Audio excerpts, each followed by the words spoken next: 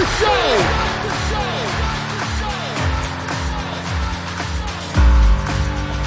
You have all made it to the dance. You have all made it. Start the show! Coming to you from the X-Axis, it's John of All Trades with your host, John X. Welcome to the John of All Trades podcast, episode 123. Your host, John X. Thank you for joining us. Glad to have you back once again. And beer, glorious beer. That's right. We're back to a beer episode, and it's a good one. It's a long one, so I'm going to make this intro short. So as I considered a new angle to take on a beer episode, I'm like, okay, I've talked to two brewers. I've talked to my friend Brett, who worked in packaging. I'm like, what else can I do? I talked to Kyle Clark, who was just a fantastic interview and a super beer enthusiast. He has a beer cellar. We didn't really get into it that much, but that was an angle I thought might be interesting. So I reached out to my friend Josh Klaus, who was on this week's show. It bears mention, you'll hear it at the beginning of this interview, that Josh and I were set up on a mandate a number of years ago. We were both sort of in the professional space. We were trying to connect, and some of the coworkers that I had at the PR firm connected me with Josh. We hit it off. He's a really great dude. He has a beer cellar, and it's really impressive. I've seen it in the flesh. It's amazing. There's thousands upon thousands of dollars worth of beer in there. And as I started setting this up with him, he goes, you know, my friend Patrick is a sensory scientist at Avery, and would you mind if he was on the show? And I go, are you kidding me? I would love for that dude to be on my show.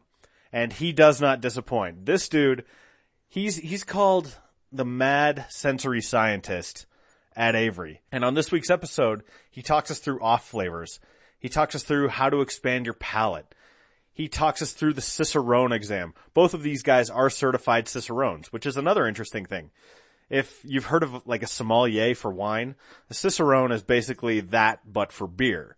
Want to know what it takes to get a certification? These guys tell you. How much you have to study, what the test actually looks like, how to improve your tasting, what you need to know about draft lines. There's a lot that goes into it. And as they say, it's a tough test. I mean, it's pretty thorough. You can't sort of fake your way through it in any way. So that's the angle I took. I'm like, okay, let's talk about beer from a slightly different angle. Now, fair word of warning. You've got three definite beer geeks here, and I'm certainly a few steps below these two. These two have an understanding of what goes into the making and enjoyment of beer beyond what I likely will ever have, but that's why I like talking to them. That's what this show is about. And if you can get past that, I know sometimes there's like a visceral reaction to what's perceived as snobbery when it comes to beer or wine or whatever. You know, foodies, hipsters, they're all sort of in this catch-all category where people claim intellectual snobbery, and I think that's misplaced. It's simply enthusiasm. And by listening to these guys talk about this, I think it's hard not to get, what am I looking for here? Infected by that? That doesn't feel right, because maybe I have off flavors on the brain. But it's hard not to get enthusiastic with them when they're talking about this thing that they love, that they pursue, that's their passion, that they spend money and time and energy and effort on.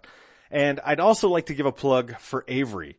Avery Brewing is an amazing brewery doing great work, brewing all sorts of different styles. When I went to Josh's cellar, he pointed out to me how many Avery beers he has. And they do it in what seems to me every conceivable style. So we are very privileged to have a brewery like Avery right in our backyard. So go up there. They have a new tap room, a restaurant. I haven't been yet, but believe me, I'm going soon. So this episode is long enough as it is, so I'm going to cut this short. Episode 123, Josh Klaus, Patrick Combs. Josh Klaus is a friend of mine. He's a certified Cicerone. Patrick Combs is the mad sensory scientist at Avery. Their episode starts right now.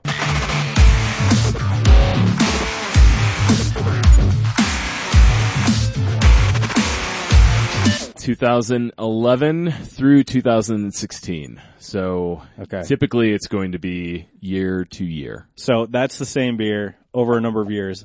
Will you, as you taste those, will you try them like back to back to back to go, okay, so this is what 11 is like versus 12 versus 13 versus 14? Or is that one of those things where you sort of like create a memory for it and then be like, okay, so we opened the 11 the other night and now we're going to open the 12. Like, how will you do that as someone who is very into this? So I guess the answer is it depends. Okay. For some beers, a really popular style of tasting is to do exactly that, is to do year to year to year, back to back, just to understand how the beer is different from each yearly release or how it ages over time or both. Okay. For me and those Avery beers, I actually have, and when I was buying them, I told the guys at the store this and they were kind of shocked by it. I have 80 of these in my cellar already, right? Yeah. So for me, it goes a little bit beyond. Wait a minute, 80? Like 80?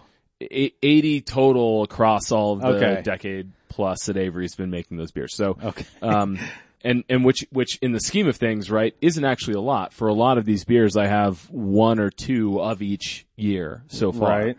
The thing that I actually am doing with them is far more, I guess, of an educational endeavor for me. Okay. I'm looking to really catalog and understand each individual year of that beer, its consistency from, say, even bottle to bottle. Right. Which is my favorite, why it is my favorite, what the flavor variants are. So there's a different layer of education that I'm trying to accomplish personally from buying those 2 6-packs. Okay, to what end? To the end that Avery hasn't gone so far as to actually catalog this information themselves. And I feel like it's deserving of being recorded. Am I off in saying there's almost like an altruistic bent to it? Because, when I say to what end, that's another way of saying why. Because that's one of those things where you're cataloging this particular beer over a number of years. For what purpose? Like, why would someone do that? There's a fun component, and you can pull that microphone out. However you want to do it is all right. Yeah, you gotta eat it a little bit. That's right. That's perfect. Do you talk like that? 'Cause that's amazing. I know.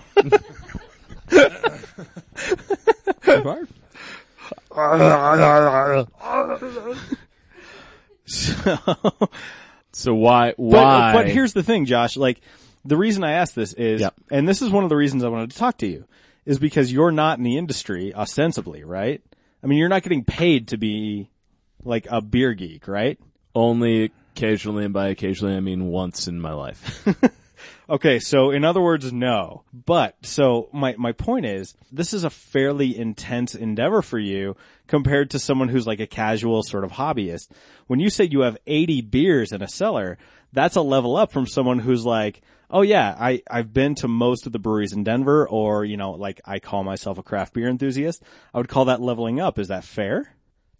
Yes. Leveling up seems to be I guess a boastful way of saying that. And one of the issues with the craft beer collector community in general right now is simply that a lot of it seems to be very status oriented. Okay.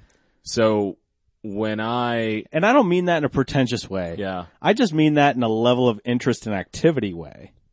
You know what I mean? Because I personally don't have a cellar.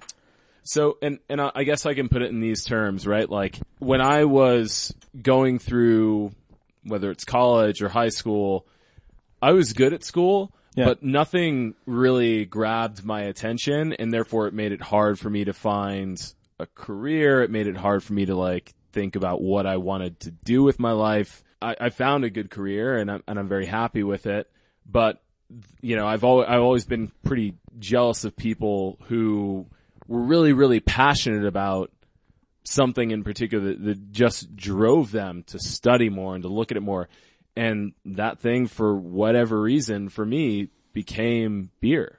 And when did that happen for you? Like, when did you sort of discover it? And can you put like a gateway beer on it? Because I've had this conversation before, and I remember I went to college at CSU.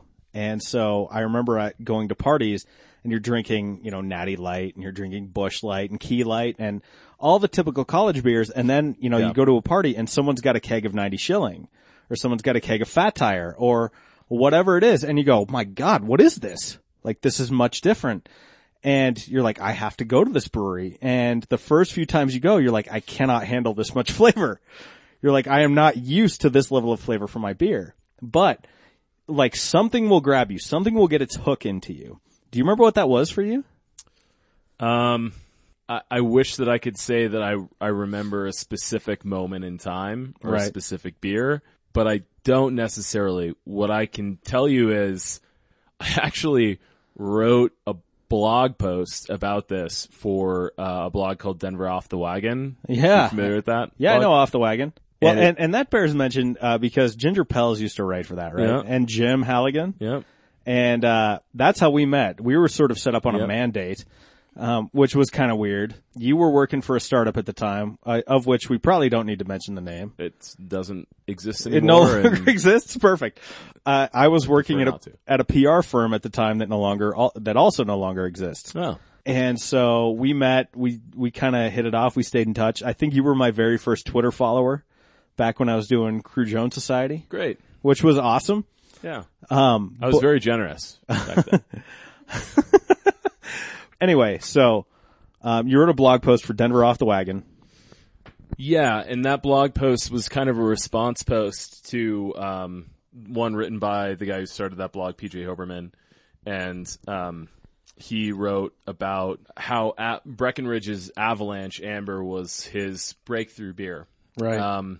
I wrote something in direct response to that about Blue Moon and how it doesn't get enough credit for turning mainstream beer drinkers into craft beer drinkers. So I wrote that post, and in it, what I wanted to make clear was I wasn't saying that it was the end all be all. No, right? And I wasn't saying that I even enjoyed it now, or I went so far as to say I don't know what it was, and I think like I actually had a line that it could have been a skunky pin keg of Moosehead lager in the backyard of a college frat party for all I know, right? Right. What I was looking for, I really knew that I did not like the kind of beer that was served at most college parties. I would drink it to get drunk. Yeah. And have a good time.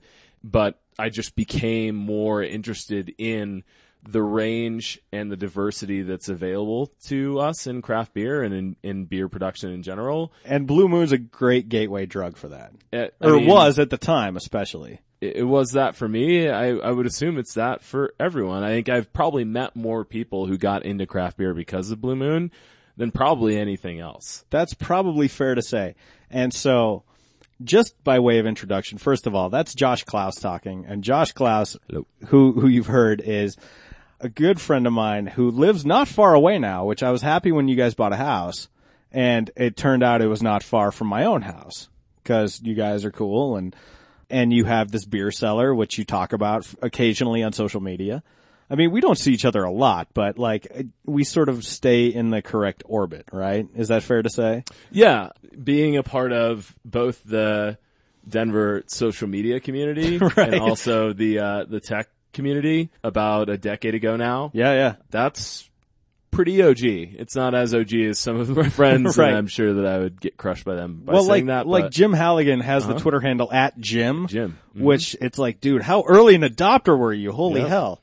That was crazy. But as I set this up with you, because every so often I need to do a beer episode. Like I just like it. So I've talked to Brian O'Connell and Justin Backery and Kyle Clark, who, as far as like prominent news media folks, he's about as fierce an advocate for craft beer as you can get.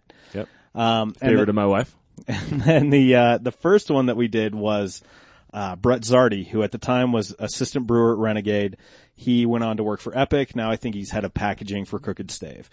So really good dude. It's a nice lineup. And so as I was pitching this to you, because I knew you were into it and you had a vocabulary for it, you'd pass the Cicerone, which is, I didn't know what that was until I saw that you were studying for it. And I think it was a post where, and by the way, it bears mention, Carrie McDonough is sitting right here and, Josh's wife. And she had put you through like a blind taste, right? Yep. I remember that post. I'm like, what is he doing? I'm like, this is like sommelier. And I go, oh wait, there's like a sommelier for beer. And so I looked it up and I got into it and I found out later that you passed it and that was awesome. As I went to set this up, you're like, hey, my buddy from Avery wants to come. Or not wants to come necessarily, but I'd like to invite him. I mean, I was open to the idea. I convinced him over many conversations. And so, Patrick Combs, give me your title.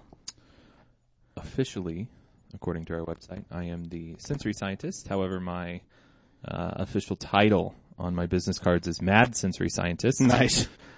Because I feel like having the word scientist in your title is just a little awkward. And so, well, it could be, unless you're like an honest to God scientist. right. We're not wearing lab coats. We're not, we're not solving the world's greatest how many problems. Test tubes did Right. you handle today? Yes. Patrick? So you are Mad Sensory Scientist for Avery. And so I guess sort of same question to you, because we obviously didn't meet each other until tonight. Right. But, we'd exchanged an email. We hooked up on LinkedIn, and you appear to be another corporate sort of refugee. Is that fair to say? That is a fantastic way to describe that. I like to say And topical also. I like to say that I had about all the fun I could have in the corporate environment that I could possibly have, and then had to leave. And is that accurate enough? Well, I never wanted to be there to begin with. How did you end up there then? It's sort of by default, right? So, Like most people, right? yeah, unfortunately. I actually was a marketing and international business major. Okay. At Oklahoma State University. And for my capstone, I was huge into craft beer then, and so I decided that I was going to write, we were tasked to write a marketing plan. We had to come up with a plan how to improve somebody's business. Nice. Right? All right. And so I decided to choose, I chose a brewery in the Northwest, and I said, I want to make them bigger. They're distributed out here in Stillwater, Oklahoma, but I feel like they could be selling a lot more beer. Here's all of my ideas. And so I put. Do you mind sharing who that was? Who'd you write it about? I'd rather not say. Okay, that's fair because enough. I'd like to tell the entirety of the story. Okay, perfect. And not that it matters because they sold to a venture capital firm, but it doesn't. Anyway. For those of you in the know, there's a wink and a nod. Well, so anyway, I wrote this marketing plan for this brewery on how to better market them in the Midwest. Right. And they, I thought it was good content, and I wanted to be in the craft beer industry. I loved everything about it. I loved the complexity of beers and the variety of beers, and I had no idea that beer could be And that the money. thing. And about when was this? Right, the money. Good. This was 2012. Okay, nice. Yeah, so not that long ago, five years now. Anyway, so I wrote this marketing plan and sent it to the CEO. And my professor introduced me to her through email. He didn't know her, but we found her email address and we sent this marketing plan to her. And I arranged a conference call with her, and I sat down and I said, here are my ideas and blah, blah, blah. And I actually just happened to notice that 2 weeks ago you opened an entry-level marketing position. We'd love to be considered for that. And her response was, well, none of your ideas are feasible. And on top of that, we'd like to hire somebody locally. Oh, well, thanks. And I said, well, all right then. And so, corporate by default, not by choice. Right, everyone's got rent, right? Right, exactly. You've got to do what you got to do. And so I ended up in healthcare IT, and it wasn't a bad stint in corporate America, but it did allow me 3 years to continue to study beer. I'd studied beer for 2 years previous to that, and so I just continued to push and made it a hobby to brew, and started studying off-flavor compounds as soon as I started getting weird off-flavors in my home brew. I wanted to know exactly what that was and how that was formed, and describe to me what off flavors you might get, especially if you're a home brewer. Like, just smattering. Give me like a high level. Yeah, right. A lot of people get green apples, which is acetaldehyde. Acetaldehyde is what causes hangovers and liver cancer. Okay. And it's in all beer, and that's just sort of what happens when you digest ethanol, but it's essentially ethanol that did not make it to ethanol. Right? So you're ranking these in terms of likeliness, not intensity. Acetaldehyde. Cancerous qualities primarily. Top to bottom. Definitely. Yeah. Okay, Jesus. All right. Diacetyl, which presents as buttery or slickness. If you're blind to it, you can roughly they say a third of the population. There's varying numbers that you see, but there is a group of people that are blind to this, but they can still taste it in the mouthfeel because it sort of produces slickness on your tongue. Okay. And it used to be artificial popcorn flavoring for butter until they no longer allowed it in popcorn because turns out if you inhale diacetyl, which by the way, if you use an e-cigarette and you are inhaling the dessert flavors like caramel cheesecake, they haven't outlawed it in e-cigarettes, and it causes a disease called popcorn lung. Oh. Which is deadly without a lung transplant, so definitely want to avoid Would you say that outweighs the benefit of how just fucking cool you look smoking an e-cigarette? We get it, you vape. Yeah. Stick to cotton candy flavor. I got it. So Yes, awesome cotton looking. Mm-hmm. But diacetyl is in all beer, and when consumed in a liquid form like that, it doesn't pose any threat to anybody, so I don't want you to walk away and think that you're getting popcorn lung from drinking diacetyl in your beer. Fair enough. Anyway. Those are two, and then there's others that you sometimes see in homebrew, but it usually comes from sanitation issues. So Right. Yeah, not cleaning your equipment properly, not understanding sterilization, right? I mean, essentially that's what it mostly comes down to. yeah, and so I sort of tumbled down that rabbit hole of off flavors, and it became sort of an obsession. And then I quickly realized that although I really enjoyed beer, nobody really wanted anything to do with me, because even in craft beer, unless you get a job in a tap room or unless you go to some sort of brewing school, there's really no way in. And so interesting. and there are exceptions to that, of course. I couldn't play in their club, and so I decided to just start my own company where I trained people on off flavors, because I really enjoyed talking about off flavors and helping people improve their beer. And so I started a beer education company. We did off flavor training. We did That's what I did. beer history training. It's weird. Yeah, we did beer and food pairing classes. We did a bunch of Did you stuff. do that, Josh? Too? Keep talking, Patrick, but Started that in Kansas City and did a bunch of off flavor training with breweries and bars and stuff of that nature. And then also did, beer history classes, history of IPA, history of Goza, history of wheat beer, just stuff that people drank all the time.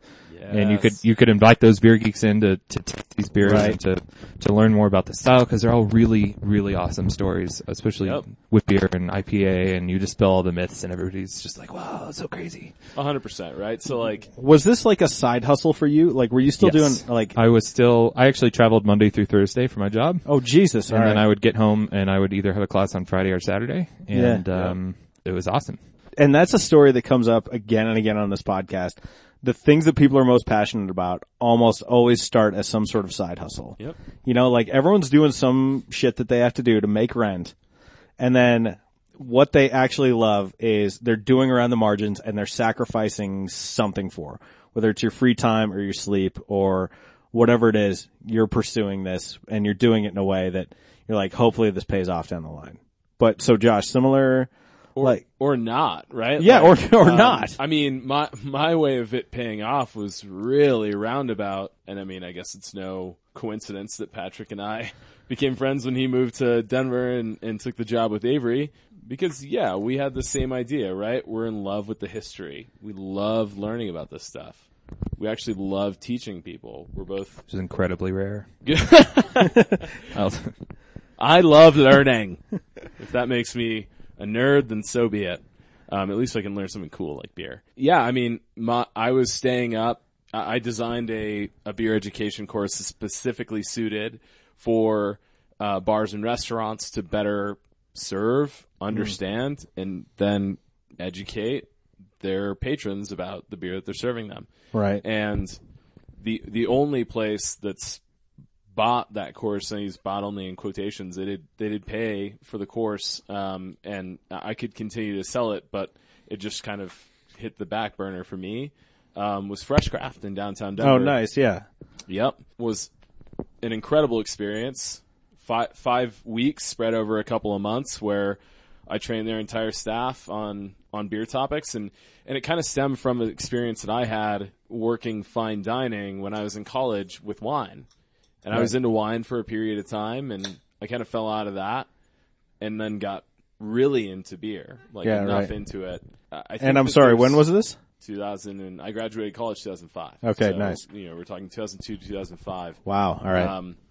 the latter part of that was when I worked at this restaurant, and there's not really that same level of intense education on beer. And Patrick knows that because he designed his company and he built his company, and I designed my course, and they're both aimed at the same thing. When I was at GABF once, I talked to a longtime industry veteran, and it was someone that I had known just from the research that I had done. I was meeting for the first time, and we talked a little bit about it, and he asked me if I was industry, and of course I say no, because I always say no, I'm not industry. I'm a hobbyist, and I told him about the things that I do care about and the things that I think are important and the things that I would get into if I did get into it, because the first question is always like, what are you going to open up a brewery someday? Right. Because everyone's doing that. It's the next cool thing. It's a really great idea. I recommend everybody opens a brewery. Like right now. Like, what are you doing with your bathtub, John? And I was never interested in it, not because I don't think that it's really awesome what brewers are able to achieve, but the process of brewing, like I've helped my friends brew batches before, and I made one for our wedding. That was awesome. Talk about that for just a second. Yeah, but I'll just wrap up the story and say, like, I mean, what interests me is actually making sure that places that I go from now on actually know the beer that they're talking about. They're explaining it to me the right way. Like, that's the thing that I think is most important here, is that we're advancing everyone's collective understanding of what good beer is. Oh, interesting. That will make beer good for me. So my like long-term strategy, and that was actually kind of selfish and not from a money standpoint, because as I'm sure Patrick can probably attest to, it's not the fastest way to get your fame and fortunes is running a beer education company, but yeah, Patrick, speak for yourself. I charge like a man. But actually, I wanted to go to places and have a better beer drinking experience. I gotcha. But the wedding beer was an awesome experience, and the best part about that was I didn't have to participate in the actual brewing process. That was actually made by one of my groomsmen and one of Patrick's good friends now working at Avery, Josh Rapp. He's one of their lead brewers and a brewhouse manager at Avery. He was able to get some wort that was made at that brewery. Nice. And then we partnered with another brewery run by my friend, longtime friend of ours, Jeff and Chris Porn. They have a brewery called Amazing handle, by the way. Yes. And I don't mean to pile on, right, but that bears mention. Anytime you say the man's name is Jeff Porn, you go, wow, okay. Like, yep. I cannot tell a joke that this man has not heard by the time he was 8 years old. Yeah. So, okay, so that is what it is. I've met him. Jeff is a wonderful guy. He's the best. Yeah, he's the coolest. The best, and so is Chris. And they have been Remember when tweet-ups were a thing? I think that's when I met him. Absolutely. So, yeah. They were there. So, anyway, tweet-ups, for those of you listening who are not familiar, you'd show up and you'd put your Twitter handle like on a name tag. Out, right? No, of course not. Great. No, we're going to spend the rest of the hour talking about tweet-ups. I'm so unprepared. Yeah. No, that's a long way of saying, that's how I know Jeff. I met him through you, but, awesome dude.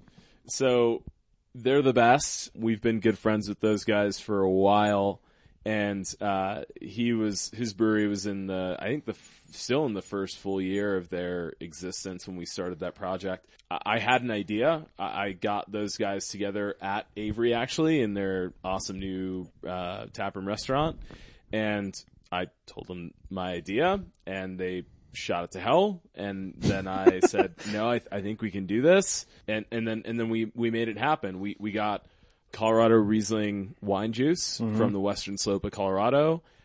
We got wort from Avery. We put it into fresh red wine barrels from Rocky Mountain Barrel Company. Nice. Also friends of ours who run and sell and manage that organization.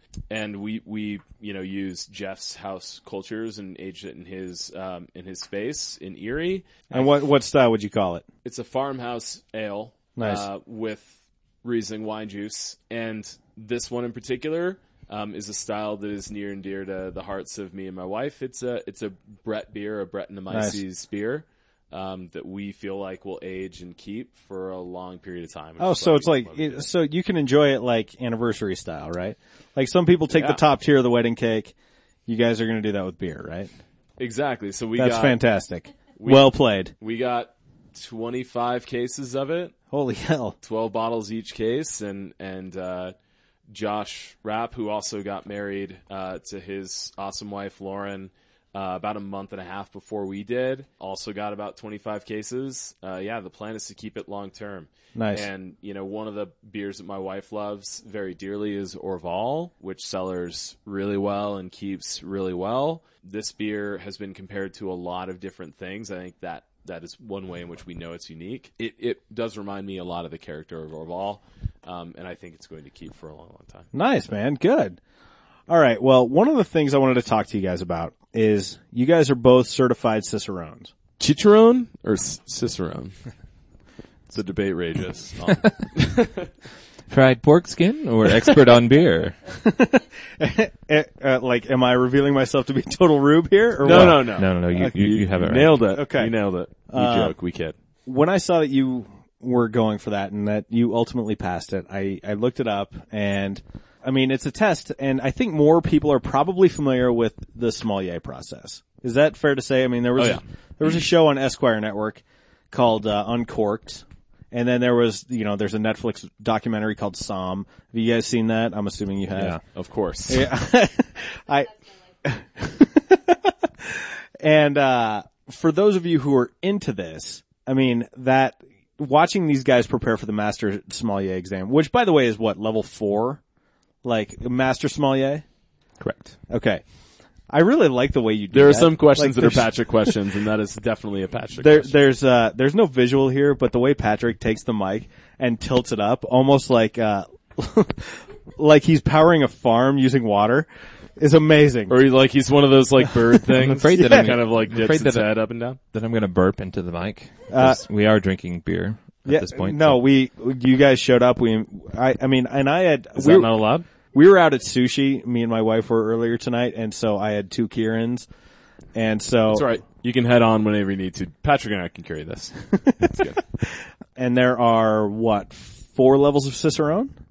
Correct. Yes. Okay. Now, as of last year? Correct. Yeah, last year. Wow. Only 3 before. It's a pretty big jump. Did they add an intermediate step, or like what step did they add? So essentially, Master was not necessarily unobtainable, but Certified Cicerone is a 4-hour exam, roughly. Okay. That you can prepare for in, I would say, as little as 3 to 6 months. Okay. Of studying, probably at least 15 to 20 hours a week. All right. So not ridiculous, right? But right. But there are study guides now for that exam that make that exam attainable for people that care about beer and want to pursue that level of certification. The issue was that you jumped from a 4-hour exam to a 2-day long intensive master exam that you were expected to know literally everything about everything to do with beer. And so they added production method and like history and essentially need to be quantitative able to parameters for 90 styles of beer. Yeah. Okay. Ridiculous. And awesome. I mean, the Very people that have awesome. passed that are truly beer experts. Okay, well, how many people, is it one of those things where like 150 people across? Not even.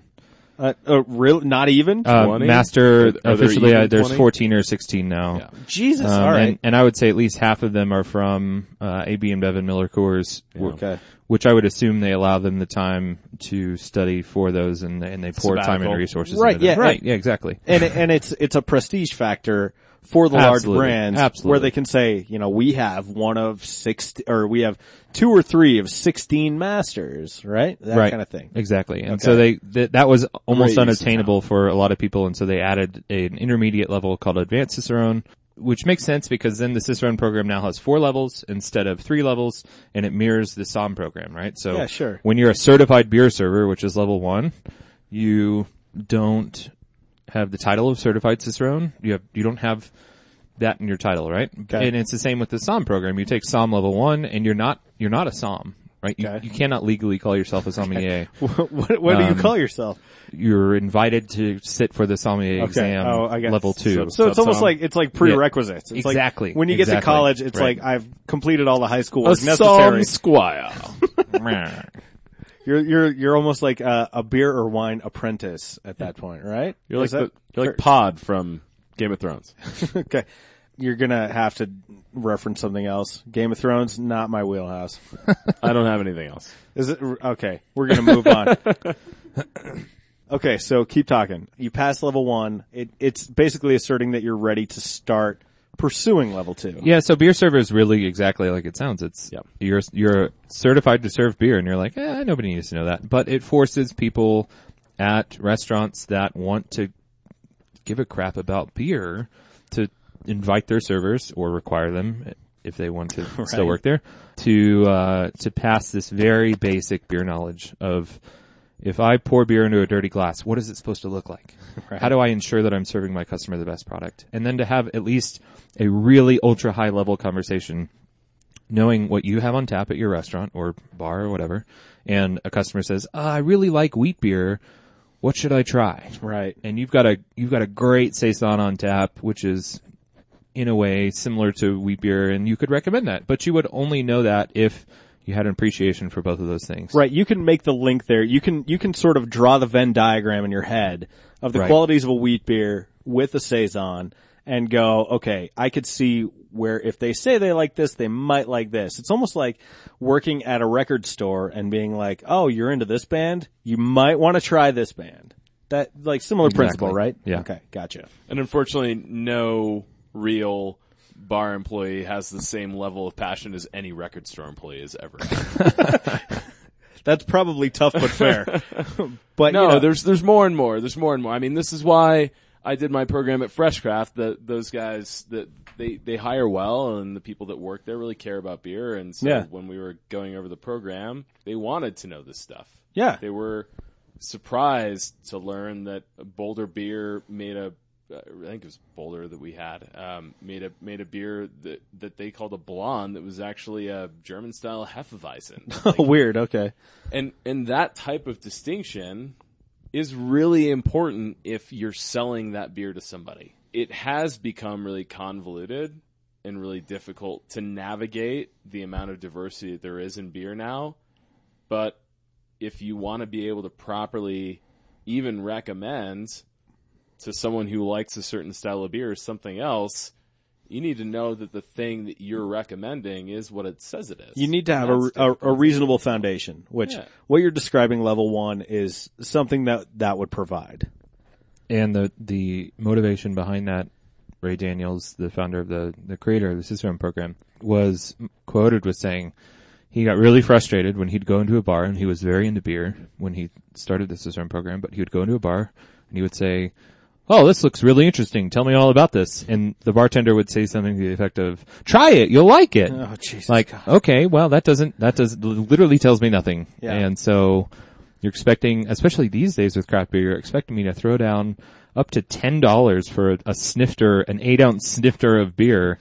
And you can't even tell me what I should maybe taste if I buy this, but if I bought a glass of red wine and I was like, describe this to me, you'd be like, oh, notes of fresh Bing cherries with black currants and other fun things. Right. And so they describe it, and it's a very sexy description, and we didn't have that in beer prior to this. And usually that bottle of wine isn't being poured out of the same bottle that housed another bottle of wine that was completely different to it in every way, shape, and form. 30 minutes before.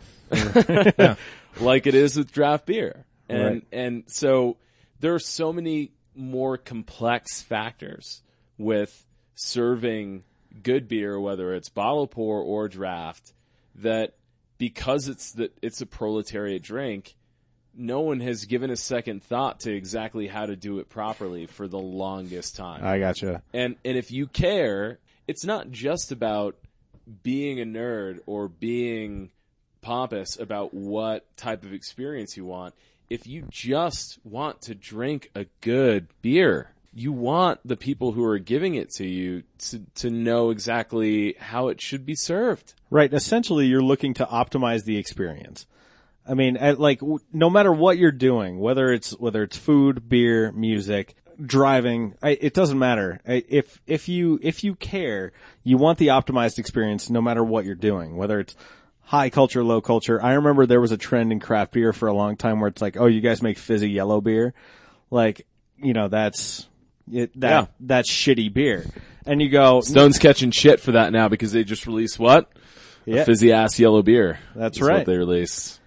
And that was the one thing they railed against on all their labels and forever. You linked to an interview where he talked about that, and it's like the offshoot. Isn't Arrogant Bastard actually releasing the fizzy yellow beer?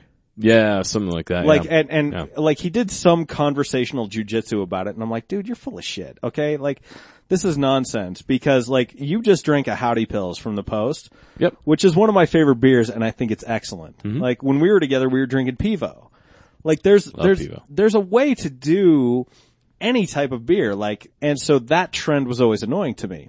So it's like everything comes around. Patrick is really into New Belgium's new session beer. Dayblazer. Yeah. Which one? It's called Dayblazer. Oh yeah, I haven't had it yet. Is it good? It's pretty awesome. I'm a huge fan. They've got they sell it in 6-packs. They sell it in 15 packs of 12-ounce cans. They also sell it in 12 packs of 24-ounce cans. Oh Jesus! All right. And so that makes it really awesome. And I don't know. It's their move to compete with big beer, and it's the right price point. And I think it's going to do really well. I'm really excited for them. It's a delicious beer. Everyone's got something that they're not really into. Like Vienna Lager is not one of my favorite styles. Oh man, I love Vienna Lager. Do you really? Yeah. Yes. I should have brought you some of ours. Fair enough. Not all of them for sure. Actually, Avery's is one of the better ones, and it's less than 4%. Is that right? 3.8. 3.8. Sorry. Weldworks does a good one. Like in Greeley. Yep. Like Weldworks Vienna Lager. I think Puesta de Sal. That's right. I had that and I'm like, Vienna Lager, like not my favorite style, but I had it and I go, this is fucking great. This is excellent. So basically, no matter what you're doing, optimize the experience is what you're describing. Okay, so talk me through level 2 Cicerone. Like, what is that course like? Certified? Yeah, certified Cicerone. Mm-hmm. What is the study like, and what are the actual components of the test? So, Patrick, it's funny you said 3 to 6 months? Yes, that's correct. Okay.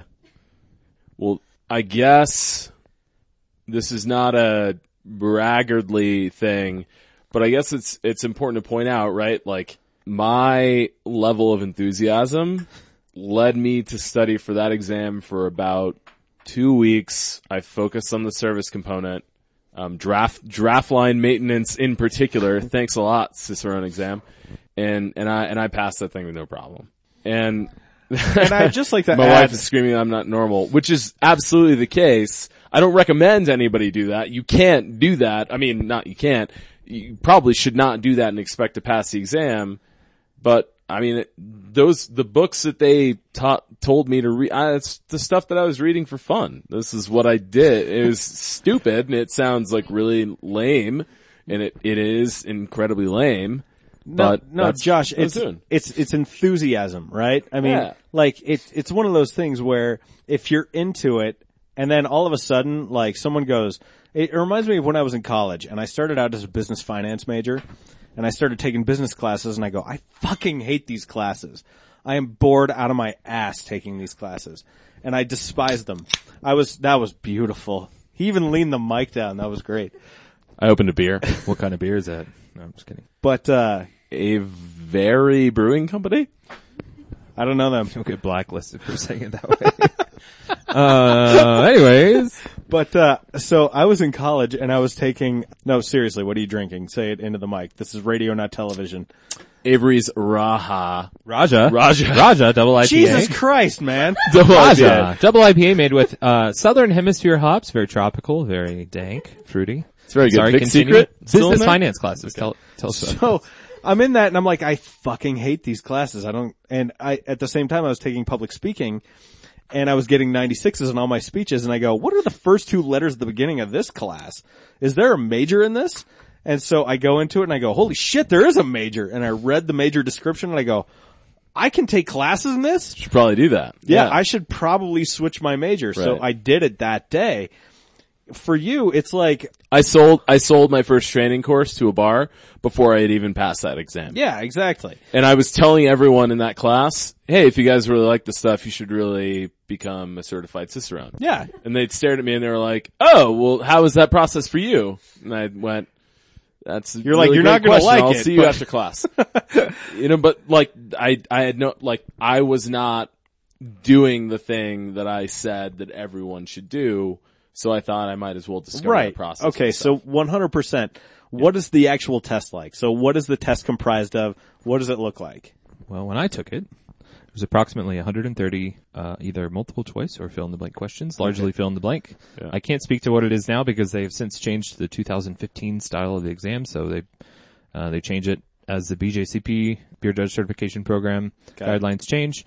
And I had a friend take it recently and said that it was a little bit different than I described, but basically the same thing.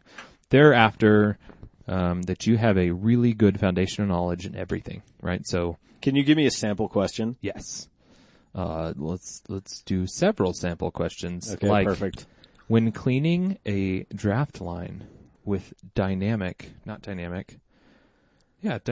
static versus Static? No. Anyway, what it's referencing is cleaning a draft line with a pump versus cleaning a draft line static, not moving at all. Okay. So dynamic cleaning is when you're recirculating fluid through a draft line to clean it. There's different times. 15 minutes if it's dynamic or 20 minutes if it's static, meaning just the fluid staying in the line. Okay. It's 15 minutes for dynamic and 20 minutes for static. That's a question. Okay. Sort of fill in the blank, right? And what's funny is like foundational. Like if you can't Ultra answer that, you foundational. shouldn't even be drinking whatever beer you're yeah, drinking. seriously, Like, what the come hell? on. No. fist yourself. It's but it's funny. Like I'm not gearing up to take the Cicerone, right? But if you're a craft beer enthusiast, but you don't work in the industry, you're like, oh, Cicerone, that might be like a fun thing to do. But you don't know anything about service. You don't know about storage. You might know about flavor. You might know about beer types. Yeah. So, I mean, you mentioned to me that you studied hard on that component of it.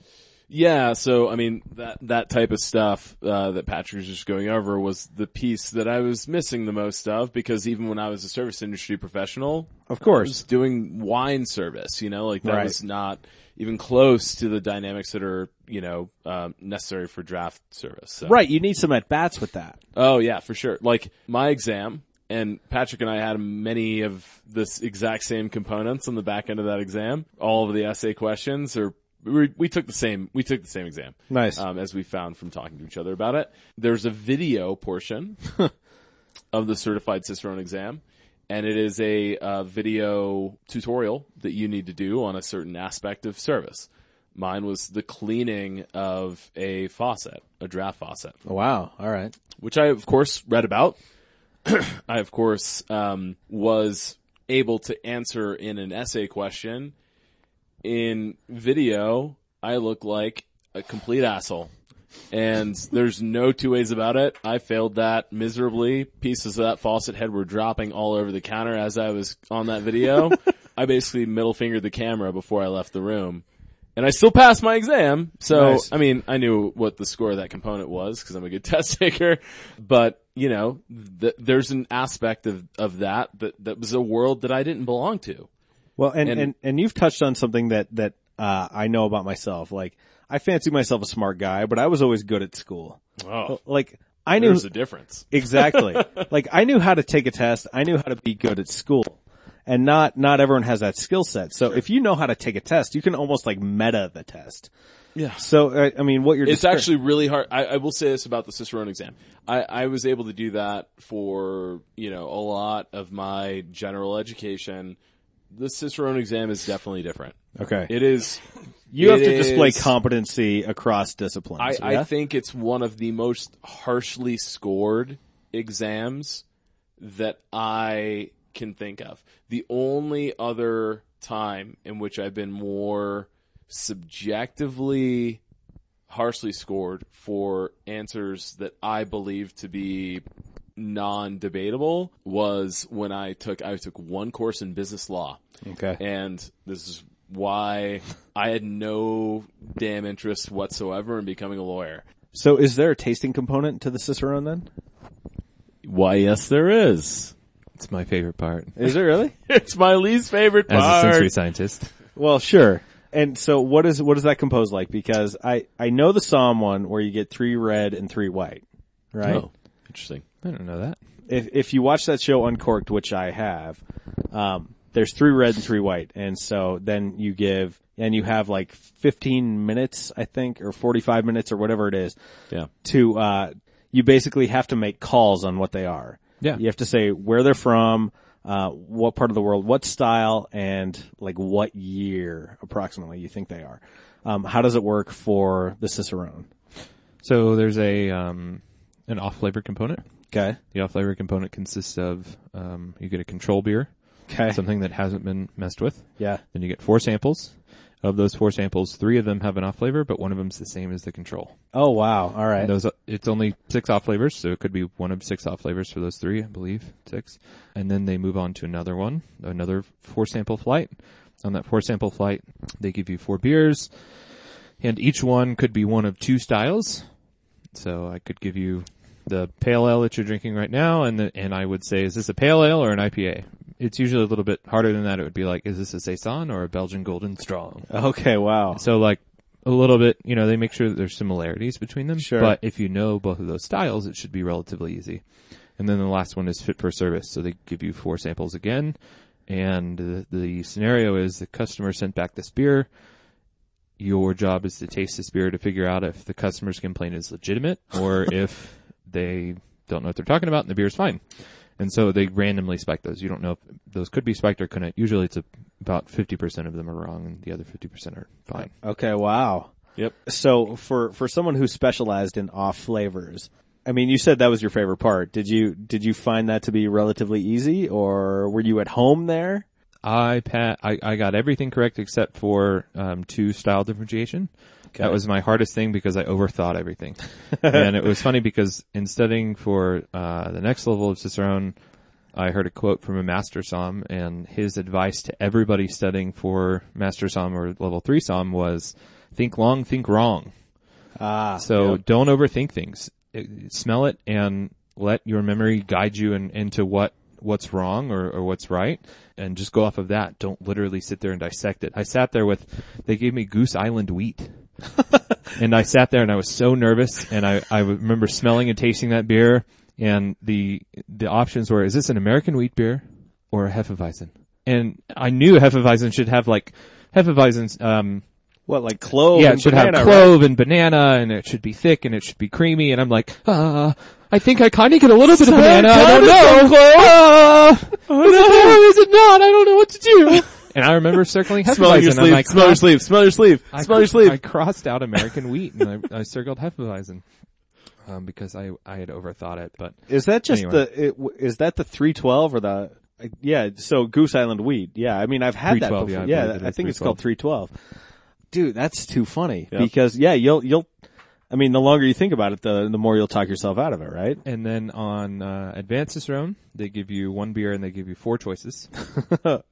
So it makes it twice as hard. But then on Master Cicerone, on the tasting exam, and I just looked at the Master Cicerone tasting exam yesterday, they don't give you any choices. Okay. They give you a beer and they say what style of beer this is, and it could be one of 90 some odd styles. And granted, for what it is, like you can look at color and clarity and smell and aroma and all that.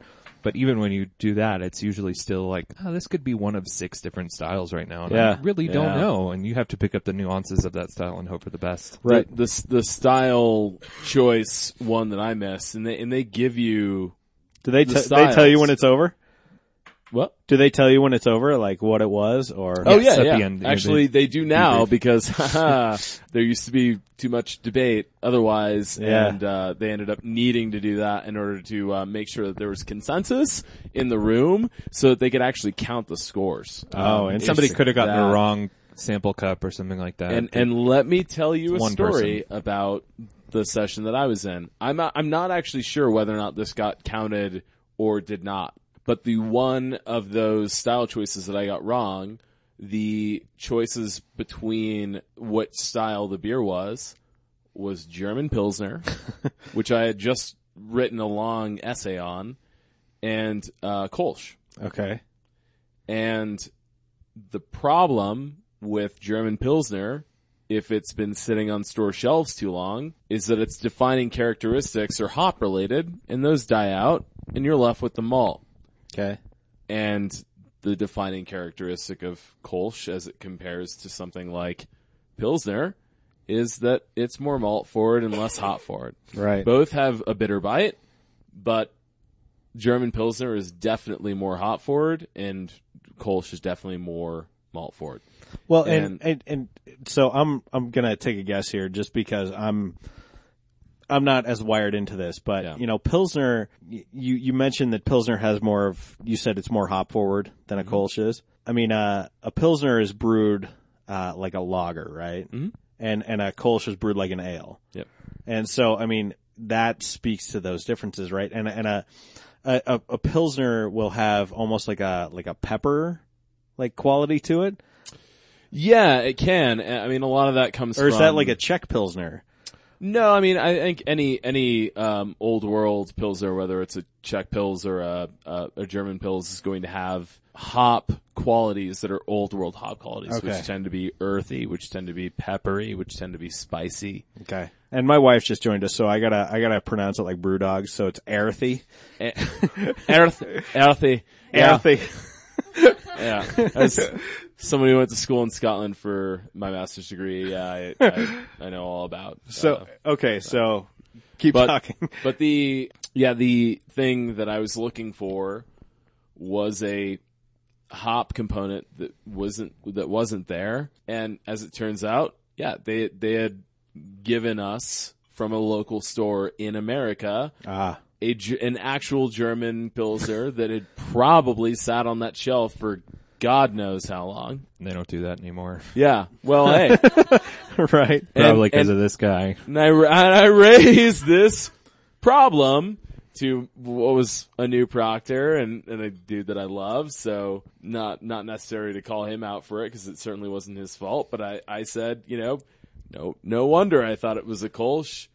I wonder when that beer was actually how long ago was it? Yeah. Yeah, exactly. So it's stuff like that. Like, there is very, very light nuance between some of these styles and between some of these beers, and that's where the rubber meets the road for people who really understand beer. Right. And I get why. I think if I had one point of feedback for the Cicerone program, it's simply to focus on the things that matter, to start really defining what makes someone a certified Cicerone versus an advanced Cicerone versus a master Cicerone, and don't litigate over these tiny variables. I gotcha. You mentioned to me when I was at your house over the summer that you said you were not a terribly intuitive taster. Is that accurate? Oh yeah. Oh, totally. I had to teach myself everything. Okay, everything. So my wife is really good at understanding flavors and aromas and like being able to sniffing them out, right? Like and describe them. Yes, and I am god awful at it. Okay, so since it's a learned skill for you, yeah. What would you say is, if someone wanted to become more nuanced or better at tasting, what tip would you give them? Like, how drink everything. Okay. Yes. Drink everything in sight. Okay, because here's something I'll say to you, Josh. And I was at, I want to say, like Black Sky Brewing or something. And I was with a friend, and he wasn't deep into craft beer. And I'm like, I'm getting a lot of like chocolate and caramel notes from this stout, whatever it is. And so I said to him, I'm like, all right, after you take a sip of this, close your mouth, press your tongue to the roof of your mouth, and breathe out through your nose, and you should get more chocolate. Like, you should experience chocolate, like you should smell that and you should taste it. And so he takes a drink of it, closes his mouth, presses his tongue to the roof of his mouth, and he goes, wow, I do get more chocolate that way. And so, like, that was a practical tip for him to understand that beer in a way that he wasn't getting before. And I found, almost with food, wine, beer, whatever it is, having a guide is really helpful too. Yeah. Like having someone who can be like, okay, this is how you can experience it. This is what you can expect to taste. And getting clued in with someone who knows, like rather than guessing in the dark, to me Yes. is very helpful. Because you want to be careful not to lead the witness, right? And there's so many ways in which we do this in every facet of our lives. But I mean, this is an essential part of Patrick's job every single day. Right. Is to make sure that he's scrubbing every way that he interacts with the staff at Avery to make sure that he's not doing something that might influence their decision making down the line, because that's so critical. But that's advanced. I'm talking about like Yeah, your yeah. average person. But, and there's a but coming, right? Like Okay, fair enough. And the but in this case is, but we need to speak a common language. And I think if there's one thing that I see beer educators doing who work at breweries or professionals who have been doing this a long time, they're noting aspects of the flavor qualities and the aroma qualities of hops and malt and beer styles in the exact same language. Mm-hmm. It's a big huge debate in the craft beer world. No, but it's something it's talked about now that is kind of like case in point on this is the term horse blanket when it comes to describing beers that typically have a musty or cellar component and are influenced by Brettanomyces yeast. I've smelled a lot of horse blankets in my day. I don't Have know you? about Oh yeah. Every day. I mean, When I just saddle up to different team to kinds get of to horse work. blankets. That's what you have at Avery as part of your tasting panel. Like, smell this horse blanket, then smell this beer. It should be exactly like that. And that is an aroma and flavor component that is used to describe Brett beer. And Brett beer is some of my favorite beer, my wife's favorite beer, some of our favorite beer in the world, some of the beer that we care most about, some of the beer that we'd like to see more breweries dive into, explore, produce for us to get. And I have no fucking idea what the hell that means. But if you write it on an exam, Yeah. that's an A++. Okay, so I'm gonna use an example from the movie Somm. When he's describing Sauv Blanc, he said aroma is like a freshly opened can of tennis balls, and that's Yeah. very vivid. It is. That's legitimate. And you go, oh shit, I know exactly what that smells like. Mm-hmm. And one of the other Somms that they talked to said, I use the term pool toy, and you go, okay, I know what that is. And so if you drink a wine like that, you go, oh, I know exactly what they're going for, because I wouldn't say, I'm not akin to chewing on pool toys, something like that, but I know exactly what that smells like. So when you describe horse blanket, it's coming up with almost an oblique way of a perfect analogy for describing an experience, because you cannot, it's hard to describe a taste or a smell without an analogy. Like, it smells like this, or it tastes like this. Describing an actual taste is nearly impossible, because it almost defies verbiage. And I put that to the sense scientist too. And I'll let Patrick answer in a moment, and I'll say that is only useful insofar as it speaks to a common person, a common patron who wants to drink that beer. Right. And I've seen way too many use cases of areas where people who know beer speak past their audience. Right. A great example is when Carrie and I went to go visit some brewers in upstate New York who were doing a little bit more experimentation than a normal craft brewery might be. They were working with sour beer, and they were introducing people who were coming into the brewery for the first time, and called the aspect that makes the beer sour bacteria. And the look on their face was like they went white, right? Because our concept of bacteria is one of a negative connotation. That is not a way to sell your audience on beer. No. And you can easily do that. Man. So horse blanket is one of those things. Let's describe these things in terms that mean something to your audience. Right. But it's also super simple to say, hey, this is actually soured via the same bacteria that makes yogurt. It's called lactobacillus, and it's what makes yogurt. But in this case, it actually makes lactic acid. And it's like that simple, stupid, simple consumer terminology that if more people would adopt and break it down to like very lower levels, I feel like it wouldn't be like, oh, okay, yeah, that's not so bad. I like yogurt. I like yogurt, so this doesn't sound terrifying. But I guarantee you, like you said, if you were just like, yeah, we introduced all kinds of bacteria, and the bacteria create all these things. We're brewing. Is it safe? What? We brewed it in the shower. So Patrick, if someone wants to improve, their tasting ability, their palate, their ability to discern flavor, do you have any tips for that? I would say at a high level, and a lot of people really hate, at least from like this beer snob standpoint, right? Right. The Pick Six selection is like, you're just drinking all these IPAs and stuff, like whatever, who cares? I will tell you that when I was trying to study for the Certified Cicerone, I started getting Pick Six packs. Yeah. More and more often. And all of a sudden, all these styles that I hated, that I thought that I didn't like, I started to find really good examples of what those styles were. And all of a sudden, German beer as a broad category of like, oh, no, I don't like German beer because German beer is German Pilsners and probably some dark beers or whatever, but who cares? Yeah. Don't go alt beer or whatever. It's boring, right? Yeah, dumb. And then you start to drink these beers and you start to realize like, whoa, hey, hang on a second. No, that's really clean. And I get a lot of these crazy malt characteristics, and I know they're malt characteristics because there's sort of these roasty flavors.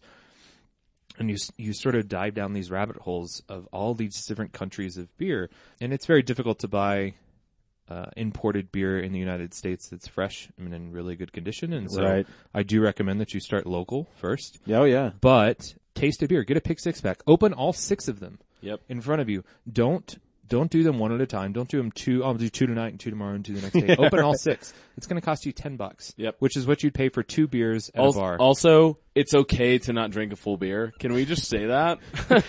Pour it down the drain. So many people But don't take a video. Not leave the table without drinking video. every damn ounce of a terrible beer. It is the worst decision you'll make that day. But So open all 6 of them. Do that. Yeah. And pour them all into glasses and smell and taste each one of those beers. It's going to cost you $10, maybe. And you're gonna figure out what you really like and what you really don't like. And then you can go online and read the brewer's description of what they were intending for that beer or what hops were used in that beer or whatever.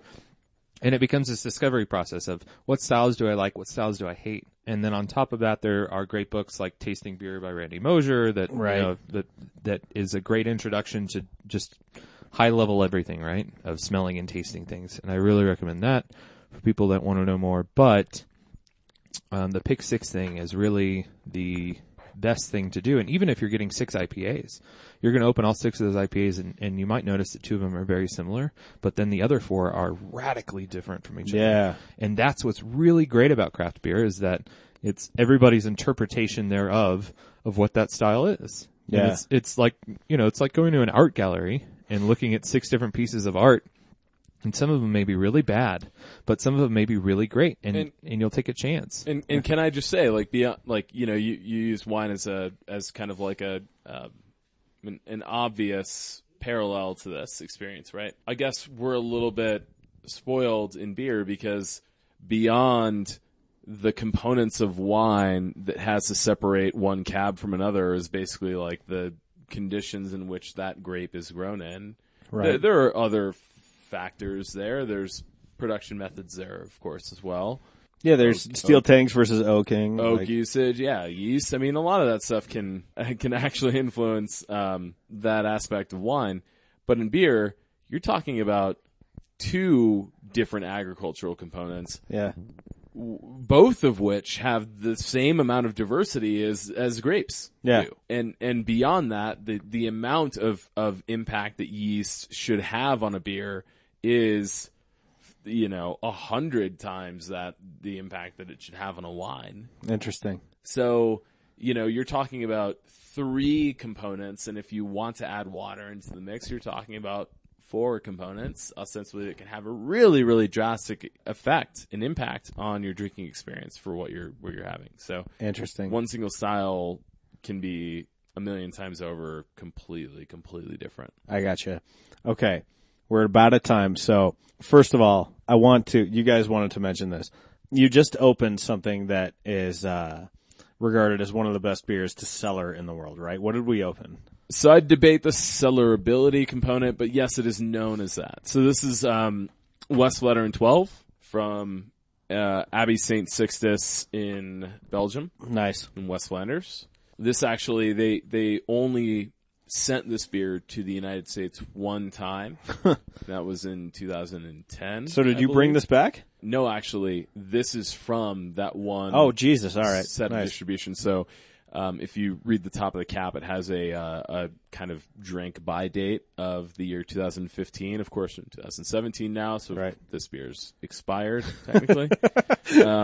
But it's not an IPA. I think it'll be okay, right? Yeah, it's a Belgian quadruple style beer, darker malty beer. And how was it? Did you have some, John? No, not yet.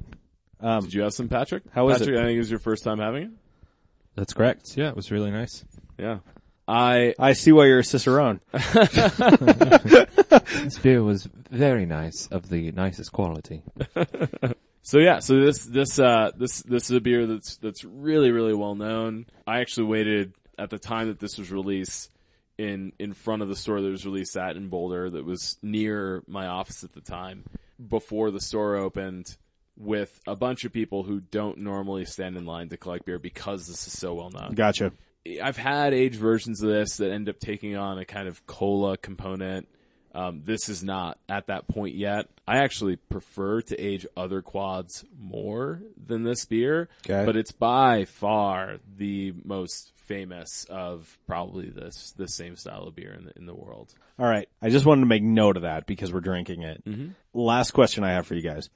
In terms of craft beer, in terms of trends, in terms of the culture, what is the thing that annoys you most about it? Ooh. My friend here may disagree with me. However, what annoys me most is people that take beer and they age it without having an understanding of what might happen to that beer. Okay. And in addition to that, without ever having tasted it.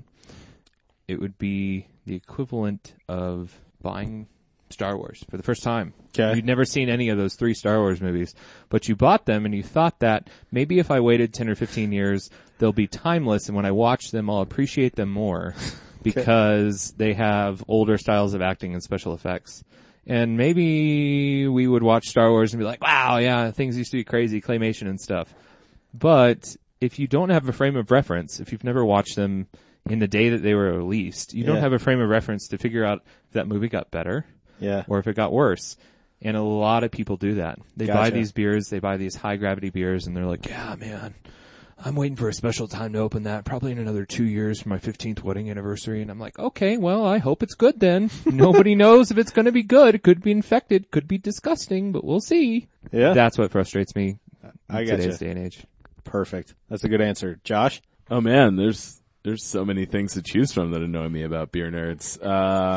I guess the thing that I feel like is not annoying so much as it's just what I feel completely unnecessary is the chase of the next great beer, the next most important thing to have tried, right? It's the endless pursuit of the perfect Lambic style American made beer or peanut butter cup fucking porter or whatever is the flavor of the week. Right. And you see it because the same people who are chasing it one day end up abandoning it for the next thing soon after. I made my way through what was available in American craft beer via beer trading on a couple of the most notable beer trading websites that I'm sure anyone knows about. And I got out of that when those same styles of beer and the quality of those same styles of beer ended up being available to me locally. I just don't need to do it anymore. Right. So I'm not missing out at any point by not being at a specific beer release or being privy to trying one thing or another. And I think the more that I'm glad that people want to try things that are different and exciting and new. And it's great for the brewers, for sure. Well, no, 100%. But what you're describing to me is like you don't need to overpay to trade someone for Heady Topper or something, right? Heady Topper is just it's just the beginning of it. I mean, to Patrick's point, he's saying people shouldn't cellar if they don't know what they're cellaring. and that's 100% true, most of the beer that's great to cellar doesn't require standing in a line to get it. And I think that's the thing that kills me about this hobby is, you know, we opened up a beer here in West Veteran 12, and that's not an easy thing to come by, which is one of the reasons why I brought it. But I also brought it because it's a perfect example of a beer that I actually don't prefer to age. And there are a lot of other quads, St. Bernardus 12, La Trapp's quad, both of which I vastly prefer to age over this beer. I just think that they end up, Rochefort 12 is another great example. All of those beers are ones that I'd prefer to age over this. And I think if people realized what was available to them just from a further understanding of, as Patrick kind of mentioned earlier, about really immersing yourself in beer and what's available to you and not just chasing the hottest trend, we'd be a lot farther. And the breweries that are making great beer and have made great beer for a long time, I gotcha, would be, you know, doing a lot better because of it. My answer is craven motherfuckers who are profiteering from this. The people who stand in line and buy up all the shit just so they can resell it later, fuck those people, okay? Like, I'm someone who's like, look, I want a bottle of whatever it is. Like, whatever is interesting and fun and tastes good. Like, I just want to try it, okay? Like, I'm not interested in turning this into a goddamn side business for myself. And there are people who want to do that, and that frustrates me. And Denver Post First Draft blog does interviews with brewers every year that I really like. Yep. People will take videos of themselves pouring beer down the drain of something that they find subpar, which is just intellectual snobbery at its worst. And I fucking hate that. It's like, look, it's beer, like, and especially if it's a smaller brewery, like these folks are pouring their heart and soul into this. Yep. Like, don't be an asshole about it. The snobbery that comes with this is annoying to me. So 2-part answer for me, snobbery and profiteering. And I fucking hate that. The great news for people like you who realize I don't want to think that way about the beer that I'm seeking and am disappointed by is that there are, fortunately for us, a lot of local breweries just like Avery that make incredible beer of every style of the highest possible quality that are, if they're not 110% of what you could get in whatever trade you're considering or whatever brewery or beer that you're trying to acquire, it's 99%. Right. So just visit your local breweries, learn which ones make great beer, invest in those breweries, and it will pay you. And support the shit out in the of long them. run. Yeah. Mm-hmm. That's right. We covered a lot here. Now's the time in the show when we do plugs. Anything either of you guys want to plug, do it now. Let's hear it. I'm going to plug Patrick. All right, well played, Josh. That is you set the record for the shortest amount of plugs we've ever done on this show. Well done. Patrick. I'm going to plug Josh. No, I'm just kidding. No, we have our Strong Ale Fest coming up. So if you do want to taste some rare, crazy, higher ABV beers that are older or hard to come by, tickets are on sale for that now. So definitely look out for that. It has sold out every single year that we've done it. We have done it, I think, 16 years now or 17 years. Righteous. Quite a few years. So definitely look out for tickets for that if you're interested. It is a great time. Okay, give us the plug on the web, like social media, like where can we find Avery? I think people know where to find Avery, but yeah, do it for posterity. So check out the Facebook page, the Avery Brewing Facebook page. That'll give you a link to the tickets. I believe it's an Eventbrite page, but you'll be able to buy tickets through that. And yeah, good times. All right. Well, I'll tell you what, guys, this was enormously insightful, hugely illuminating, and just a lot of fun. Thanks for bringing great beers. Thanks for chatting beer with me. Thank you. And you guys are the coolest. Continued success to both of you. Thanks, man. Thanks, John. Of all trades. And that wraps up episode 123 of the John of All Trades podcast. Thank you to Josh Klaus and Patrick Combs for sharing their passion, their enthusiasm, and most of all, their knowledge about the vast world of beer here on this show. And thanks for bringing such great beers over here. We were fairly well lit up by the end of that interview, which is as it should be. It was Friday night. We had a great time. You can download this episode on iTunes or on Stitcher, become a subscriber, and get brand new John of All Trades episodes delivered right to your listening device. We are on the social media at JOATpod. You can find that on Facebook, Twitter, Snapchat, and Pinterest.